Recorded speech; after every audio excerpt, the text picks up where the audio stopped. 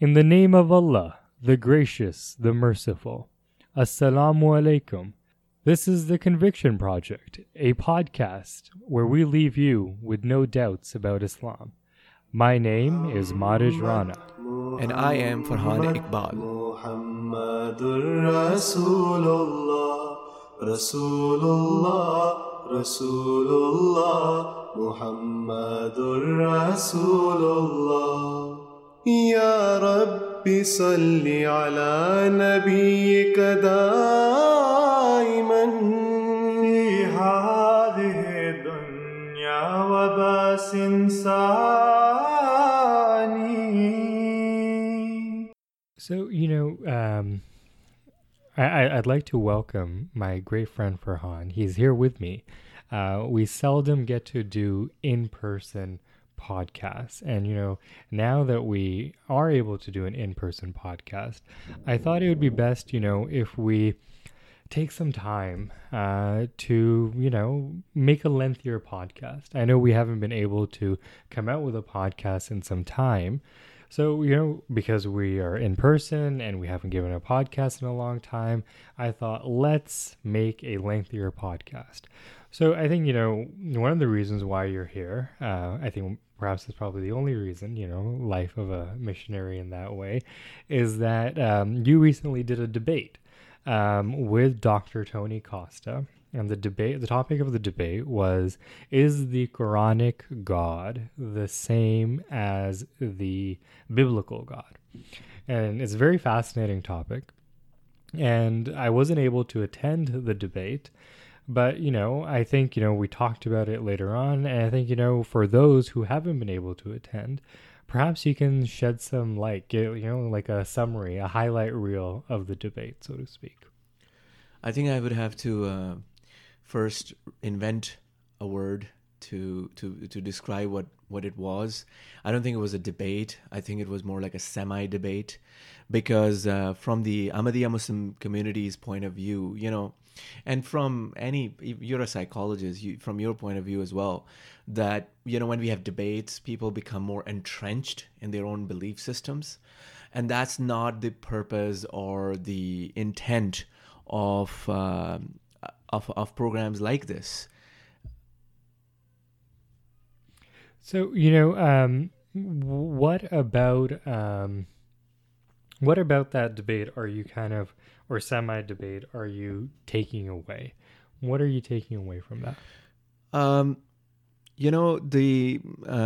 So when we hold these kind of programs, our intent is so that the two sides are able to get their points across, right? And if we call them a debate, then it becomes like, just about winning or losing. And it has never been the intention of the Ahmadiyya Muslim community. In fact, at one point, one of the caliphs of our community forbade the idea of holding debates, right? Because it's just about, I beat you, I know a few things more than you. And sometimes, what happens is that in a debate, it's just one point that one person made, and the other person probably did not know too much about it, or at that point did not address it. And people are like, this is about winning or losing. It's not about winning or losing. It's about our salvation. It's about something much bigger than that. And so we need to be sure that. So in fact, we never even called it a debate. It was a dialogue. Dialogue is a good word. Yeah, it was throughout the program as well. We called it a dialogue. Sure, there were rebuttals, but you would notice that those who went there, they would notice that the rebuttals were so short. When my turn for rebuttal came, I know that on my notes, I had like 15 points to address, and I barely got through 4 or 5 of them in the 7 minutes that I had for rebuttal. So it's just, that's not the whole point. And then we give a lot of time for question and answers so that people can ask nuanced questions about different topics that came up. One thing that I feel about the debate is that from the Christian side, I was hoping to get more information about the God of the Bible. And this is something that was completely absent. I think there was hardly much discussion about the Christian idea or understanding of God. I mean, obviously, The Christians would say that our God is not the same as the God of the Quran, because our God is a triune God, and there are three persons and one being and all that. But that kind of stuff really, really was on the fringes of the discussion in this debate or in this dialogue. And most of the discussion from the Christian side, from Mr. Tony Costa, was, well, the Quran said this about God, and the Quran said this about God, and the Quran said this about God. Why did the Quran say this? Why did the Quran say that? And it wasn't about, why do you disagree with us? Well, it's because the biblical God is a triune God. Well, okay, so show me from the Bible how the biblical God is a triune God. And the reason, the reality is that there is no such proof. In fact, I had a similar dialogue with Mr. Costa about a year and a half ago. So from the last two programs where I have represented Islam, there are two things I have taken out of those, and that is, number one is that there is no proof from the Bible itself for a triune God. There's not a single verse that explicitly, unambiguously, not in a convoluted way, tells us that there are three persons in one Godhead and there's a triune God. Mm-hmm. None. Zero. In two programs where we have spoken at length on these related subjects, and nothing of that sort came out. And the second thing I have come to really appreciate over time is that the Bible affirms the concept of God as presented in the Holy Quran. The Bible is fully in agreement with the Quran that God is one in the absolute sense. And the interesting thing is that the promised Messiah, the founder of our community, Hazrat Mirza Ghulam Ahmad, peace be upon him, he actually used to write to rabbis, asking them about God and about the Quran. And the rabbis would respond that our God is the same as the Quranic God. Mm-hmm. And I think if I went to some of the rabbi friends that I have today, they would say the same thing, that your God, concept of God, is exactly what the Old Testament or Hebrew Bible is saying. Mm-hmm. So the problem, where does it occur? It occurs with the interpretations of later Christians regarding God.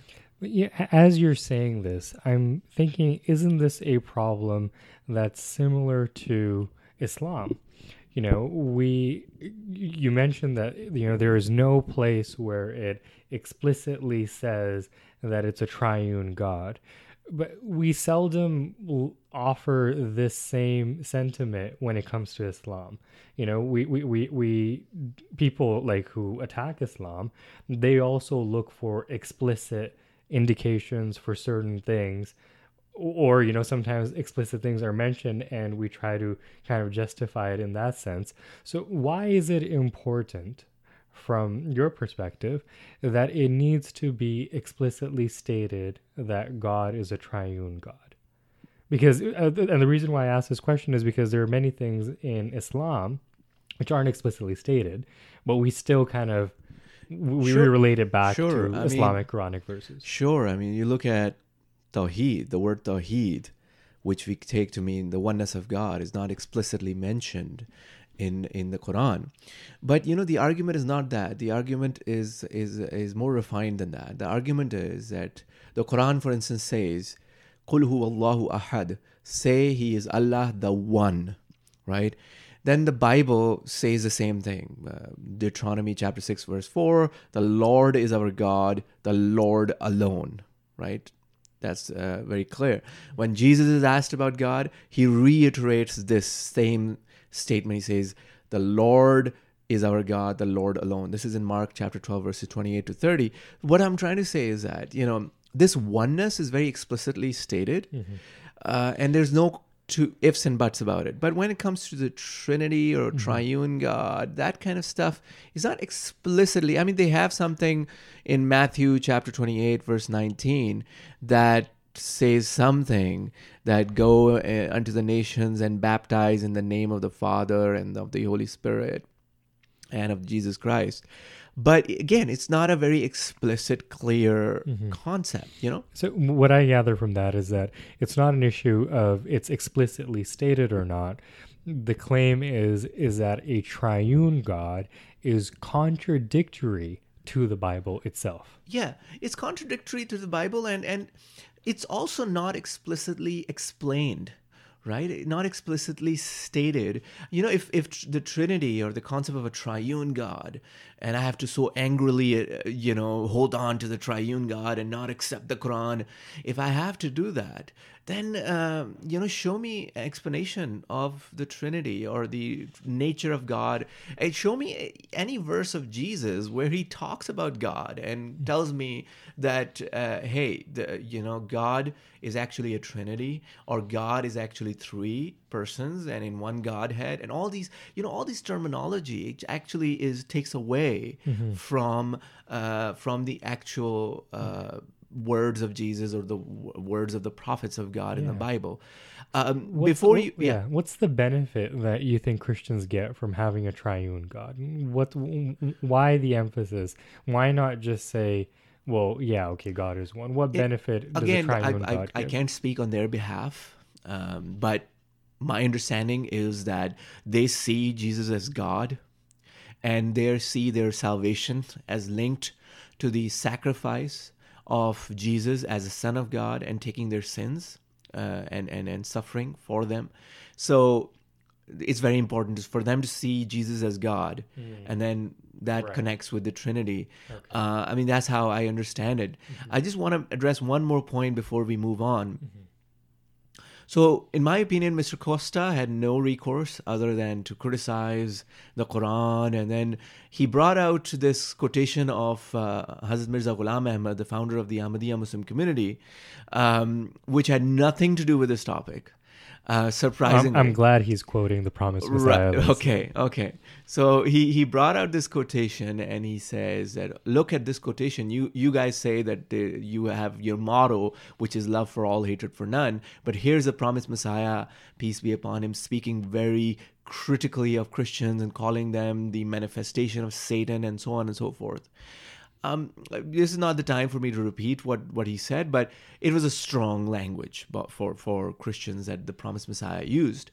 Now, I had the opportunity to respond to that a few times, but I just want to mention this again, that, when the Promised Messiah, peace be upon him, talks about Christians, he's not talking about those Christians who are decent, who are civilized, who are open to dialogue and discussions. He's talking about those Christians who are very, very critical of the Muslims and the Prophet Muhammad, peace be upon him, and play around with the sensitivities.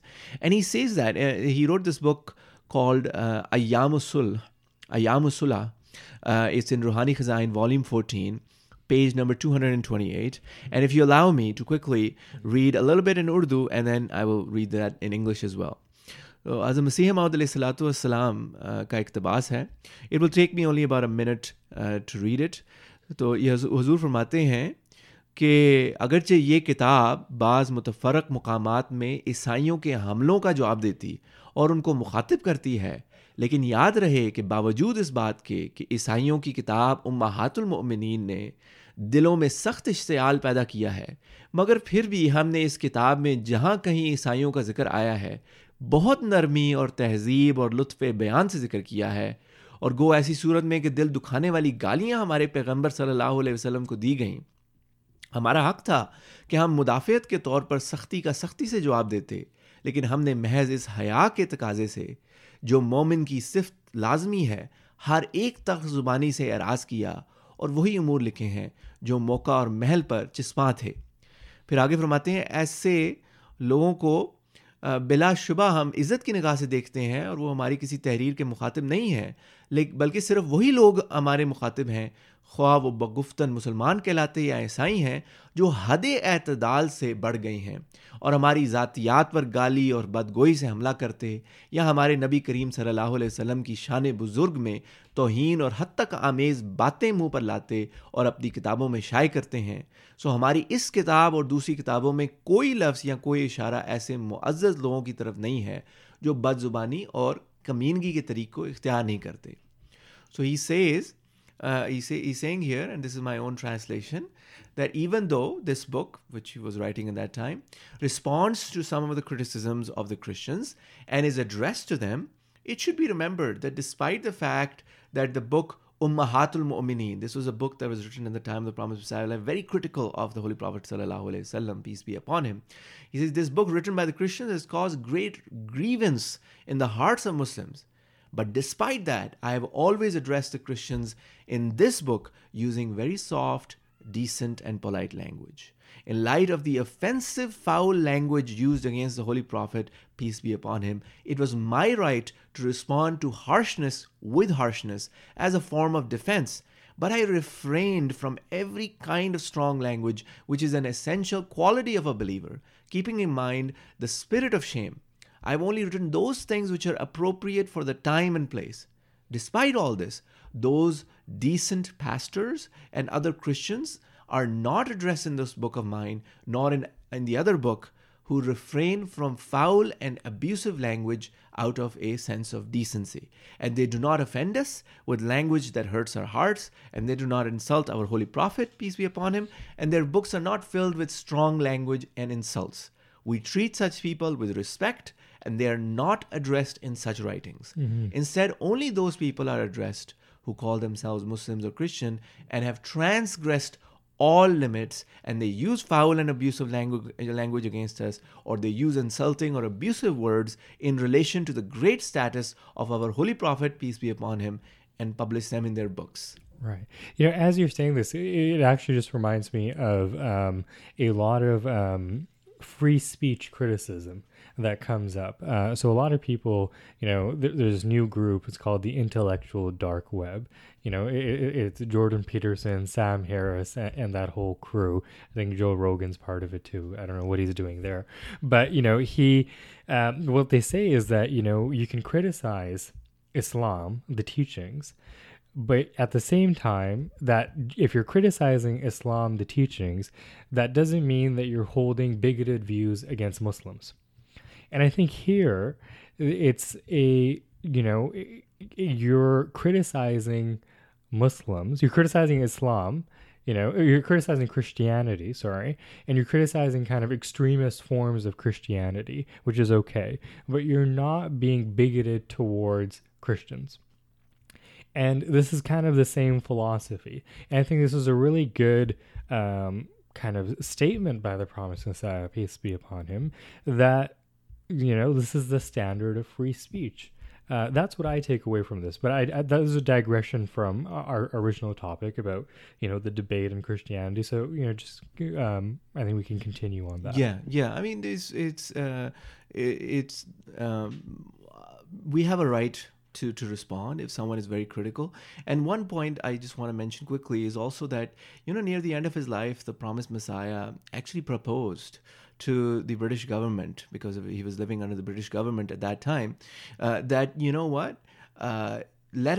why not come up with some laws, right? And this is a legal matter, so he left it for the government to decide that we will refrain from such harsh criticisms of each other's faiths and stick to only the academic stuff, so that there is a spirit of harmony. So he was trying to, maybe find some middle ground where we could have peaceful interaction and dialogue, and not this hostility and aggressiveness, which leads to, again, just the entrenching of our beliefs. Right. Yeah. So what are some, I know, earlier prior to recording this podcast, we had also said, there are certain things which we thought, we should expand on a little bit more. There was one topic or one aspect of the conversation with Dr. Costa that was about slavery and God being a master and Muslims being servants, and this this relationship between a master and a slave not being one that is something to aspire towards, not as something that is a model relationship between two people. And that really got me thinking, because, well, even though we translate Islam as peace, I think that's inner peace, but Islam means submission, and a Muslim is one who has submitted to the will of God, submitted to that. So automatically there is this sense of giving yourself up, Even the idea of nafse mutmaina is, the self that is at peace because you've completely let go. And, this is seen throughout our culture. Baba Bulleh Shah talks about, when I've lost myself, that's when I became God's. And so there's this whole idea of giving yourself up. There's no sense of self that remains, which is very similar to a slave and a master. So speak more about that. It was actually part of the same theme that Mr. Costa was trying to work with, that the Islamic concept of God is a very angry God who is just there to turn us all into slaves, and it's like he's like a king and we're just subject to him. And it's the same color of harshness that he was trying to paint. And I think it's very harmful for dialogue to take such a broad brush and paint everything in such a way. There's so many references in the Gospels where Jesus Christ appears to be speaking in very harsh tones. You look at Matthew chapter 7 verse 4, where he calls the person a hypocrite. You look at Matthew chapter 23 verse 15, the scribes, Pharisees are hypocrites. You look at Matthew chapter 23 verses 16, 17, blind men, blind guides, fools, these kind of words. Matthew chapter 23 verses 23 and 24, again hypocrites. And then there's so many references where he calls them hypocrites. In Matthew chapter 23 verse 33, he calls them serpents, brood of vipers. All these, Luke chapter 11 verse 39, foolish ones. Luke chapter 11 verse 43, you're like concealed tombs, and you're the father of the devil in John chapter 8 verse 44. You dishonor me in John chapter 8 verse 49. All this very strong language has been used. And to just, make one-sided criticisms would it's very harmful. I think it's for dialogue, that these kind of things this is a two-way street. Mm-hmm. And I'm pretty sure Christians look at these texts and they have their own interpretations, and they say, no, God is a loving God. Mm-hmm. He's not like this, even though Jesus used this kind of language, mm-hmm. who is God according to them. So we have to have a standard, and we have to, go in a way that we can move forward, mm-hmm. and not push each other away. Mm-hmm. So coming back to your original question, which is about having a master and slave relationship, I think, first of all, this concept of a master is not implied in the language of the Quran. There's actually this is another thing that happened in the debate, is that, or in the dialogue, that there was a lot of things that were brought up based on the language. So he brought up the word Rabb, and he said, "Oh, God is your Rabb, so you are like a slave to your Rabb." Even though would Malik be better? Malik would have been better, but Malik is an attribute of God, which we normally say master, mm-hmm. but is actually about the hereafter. Okay. That's an attribute of God that we're talking about in this life. Right. How are we supposed to become slaves of God, mm-hmm. or not?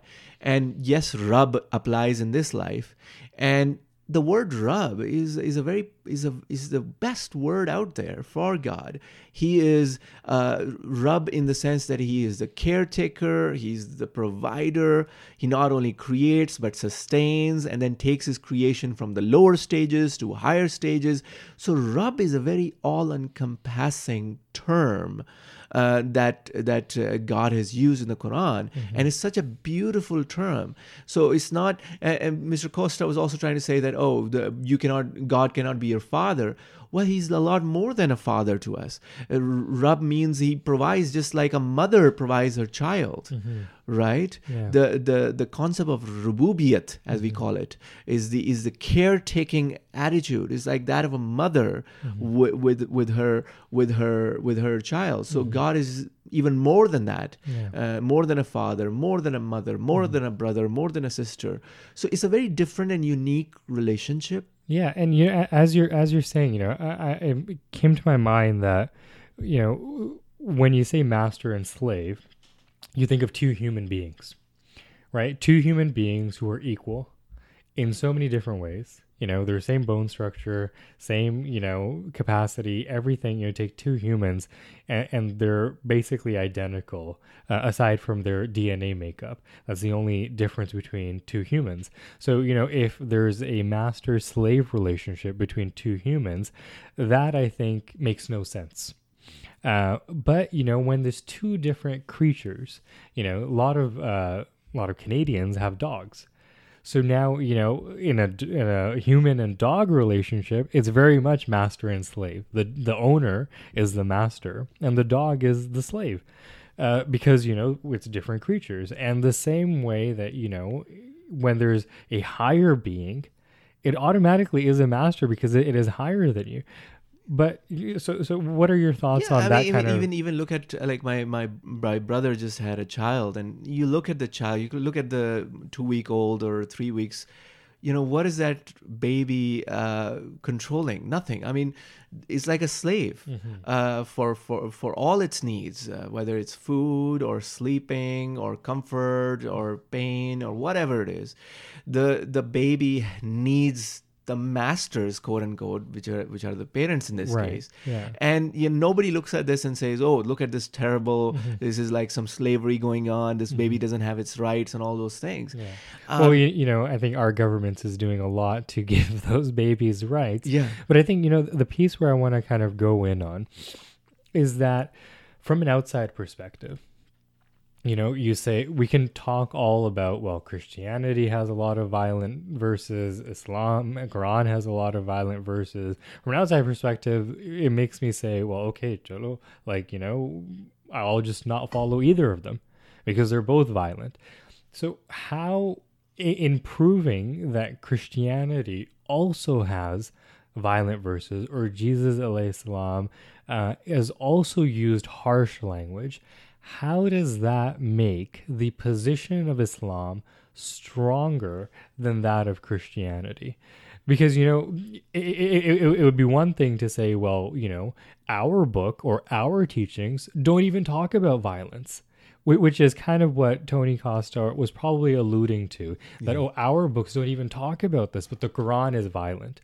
But, when you bring to light that, okay, both scriptures are violent in their nature, and Islam is still superior to that part doesn't quite make sense to me. So I wonder, how is Islam superior despite both teachings being violent, both teachings being aggressive, both prophets, so to speak, have used harsh language? Why is it still that Islam comes up on top?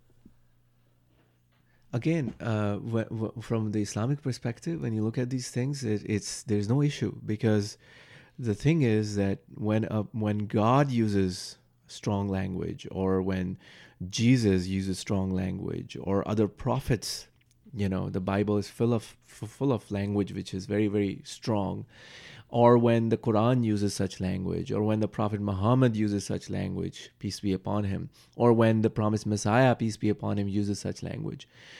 For us, there's no problem, because this language is just a statement of fact. Again, when we read these texts, we read it from a very human perspective. And we think of, the guy using the F word or the other kinds of words which are inappropriate, and they're using it against each other, and they are just trying to put each other down, and they are trying to basically insult the other person. The Quran or the prophets, they're not doing that. They're not insulting or using foul language or abusive language just to offend the other person. The Quran and other prophets are using language which is strong as a statement of fact, that this is your situation, you need to change yourself. And just sometimes, you use this language just to wake them up and try to motivate them. Try to motivate them.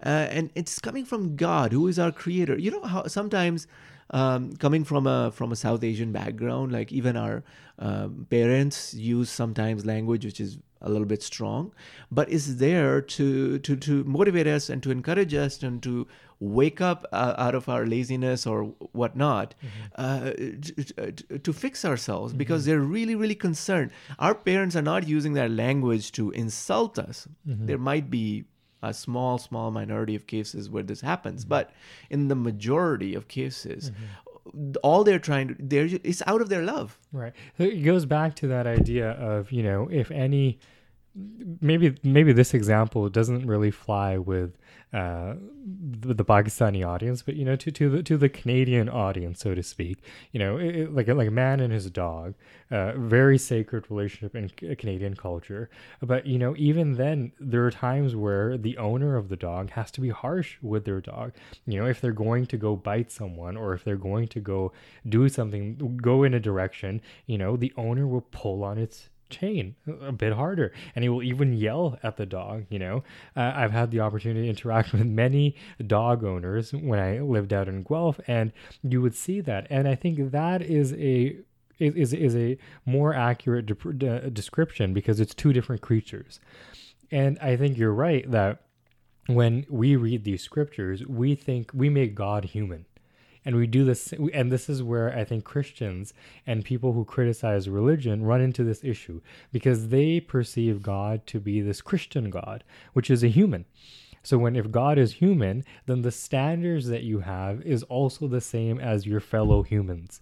But when God is not a human, he is this being, he is this eternal thing which we can't even put our minds to, then the standards are different. So why is it we can't give God the same standards that we would for other humans? And it happened over and over in our dialogue with Mr. Costa quoting from other verses of Quran where it says God deceives or God makes fun or these kind of, and it was all language issues. Or at one point he and this is a point that came up over and over, where he said that God prays. He said that Muslims like to criticize Christians by pointing out that Jesus Christ prays, and who is he praying to? But you have this verse in the Quran which is saying that God prays. Again, it's a language. The language that the Quran is using is first of all is Arabic, and in Arabic, every term, every word has multiple meanings, and the dictionary writers have gone into great length. And the word that he was contending was salah. Inna Allaha wa malaikatahu yusalluna ala nabiyyi, which means that surely Allah and his angels pray / send blessings on the Prophet, which is Prophet Muhammad, peace be upon him. Normally we translate it as send blessings. Why? Because the Arabic language allows us to do that. The word that is used there is salah. So, and from that same word we have the word salat, which is our Muslim worship or prayer, Fajr, Zuhr, and so on. So, I mean, he was saying, no, this word means dua, which means, this word means prayer, and how can God be praying? And I don't think he quoted this, but there's even a hadith that uses that. The hadith says that God and his angels and ants and the fish in the sea pray for the person who is beloved of God. So what is going on here? Well, what is going on here is that we have the Arabic language here. We don't have the English language here, where the word pray means pray. We have the Arabic language which has the word salah, and the word salah has multiple meanings. One of those meanings is to praise, to express the greatness of something. And the dictionary writers write this. It says that when this word is used for God, it means praise. When it is used for angels, it means they seek forgiveness. Right? When it's used for ants or other creatures of the earth, it means they are doing the tasbih or the praise again of God. And when it is used for human beings, it can mean dua as well, which is praying and asking God for something. And one more point I just want to quickly make is that even in our prayer, in our salat, when we start our salat, we start praising God first. We don't just start asking him for stuff. We start by saying that I turn my attention towards him who has created the heavens and the earth. We are praising. And then we say, Alhamdulillahi Rabbil Alameen. All praise belongs to Allah, Lord of the worlds. And then later on, we start asking Him. So even our salat has that praise component. So in the Arabic language, if the word pray, or in this case, salah, is used for God, it means pray. It means praise. I think there's even there's an English, I think in Old English, they used to use pray as a way to express things. Exactly, yeah. Right? Like I think even in our 10 conditions of bath, when we do the bath ceremony, there's this part where it says, pray, forgive me, which if you translate it, it means, say, forgive me. But we translate it as pray, forgive me, because it is just a more eloquent way, because it's a different type of expression. It's an expression which is so humble, so unique that it's like a prayer. Right. So, I think, we've been talking for quite some length now. And, I think the main takeaway from this is that we need to understand God in order to understand all other things. I've had the opportunity to read some criticisms of Islam lately. And I think the main takeaway that I take away from all these criticisms of Islam, criticisms of religion in general, is this inability to understand God. And I think once you understand God, then religions start to make more sense. And when religions start to make more sense, I think naturally you end up at a place where one religion will stand out above and beyond other religions. The one that can concisely and accurately describe who God is. It's very scientific in that way for me, is that, which method can describe this substance the most accurately. The sun, for example, use all of our senses. We feel the sun. I don't know if we can hear the sun, but we can see the sun.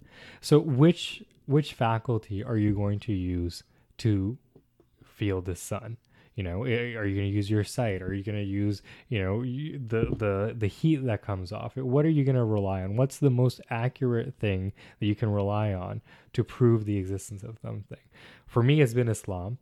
And I think for different people, you can kind of, and that's where the debate comes in, because you can kind of go scientifically and methodologically and see, okay, well, which scripture can accurately describe God properly? I mean, of course, we're going to say that it's the Holy Quran, and and there are many, many reasons for that. And our podcast is a project in that direction, that we can show people why the Quran has a form of superiority over other scriptures when it talks about all the religious matters and faith matters, including the idea or concept of God.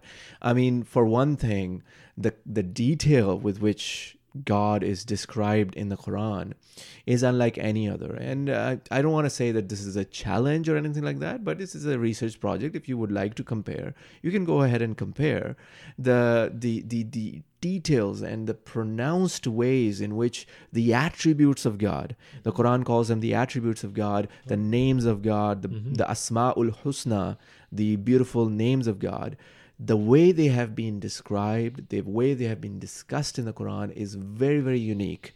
And I invite those who are listening to our podcast to check it out. I mean, open the Quran and see how it is talking about God. And I'm pretty sure you would be amazed. You don't have to agree with what the Quran is saying, but you would be amazed. And one little tidbit I wanted to mention, which I couldn't mention earlier, was that there was even a project some time back by a couple of people. This project was published by The Independent. It was an article where they used text analytics software named Odin Text, and they categorized words into 8 emotions: joy, anticipation, anger, disgust, sadness, surprise, fear, and trust. And the analysis found, so what they did is they compared the Bible and the Quran. The analysis found that the Bible scored higher for anger and much lower for trust as compared to the Holy Quran. And the analysis also showed that killing and destruction was more frequently found in Christian texts than the Holy Quran. And in his blog post, this person named Anderson, he writes that killing and destruction are referenced slightly more often in the New Testament than in the Holy Quran, but the Old Testament clearly leads in mentions of destruction and killing. And he later summarizes that, in fact, of the three texts, the content in the Old Testament appears to be the most violent. So the author was actually surprised to find that the Holy Quran mentioned the concept of mercy far more than the Christian texts. And the reason I mention this is not because I'm trying to score points. There are perfectly good reasons why the Bible mentions these terms more than the Quran. And I have an understanding of that, and yet I respect the Bible. I study the Bible all the time, and in my dialogue also I was trying to prove that the concept of God in the Bible is very similar to the concept of God in the Holy Quran.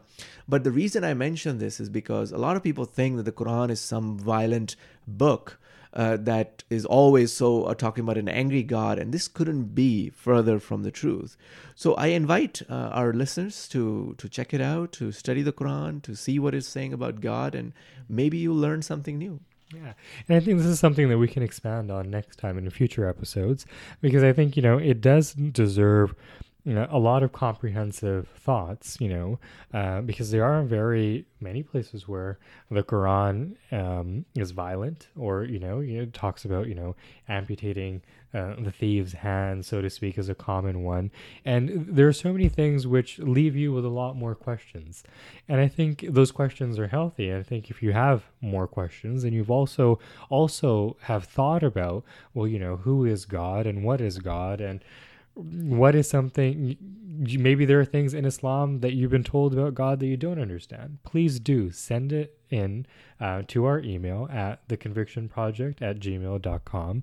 And you can also visit our website at www.theconvictionproject.com to listen to all of our previous episodes. So once again, this is The Conviction Project, where we leave you with no doubts about Islam. Muhammad, Muhammad, Muhammadur Rasulullah, Rasulullah, Rasulullah, Muhammadur Rasulullah. Salli ala nabiyyina, Salli ala Muhammadin, Salli ala حبيبنا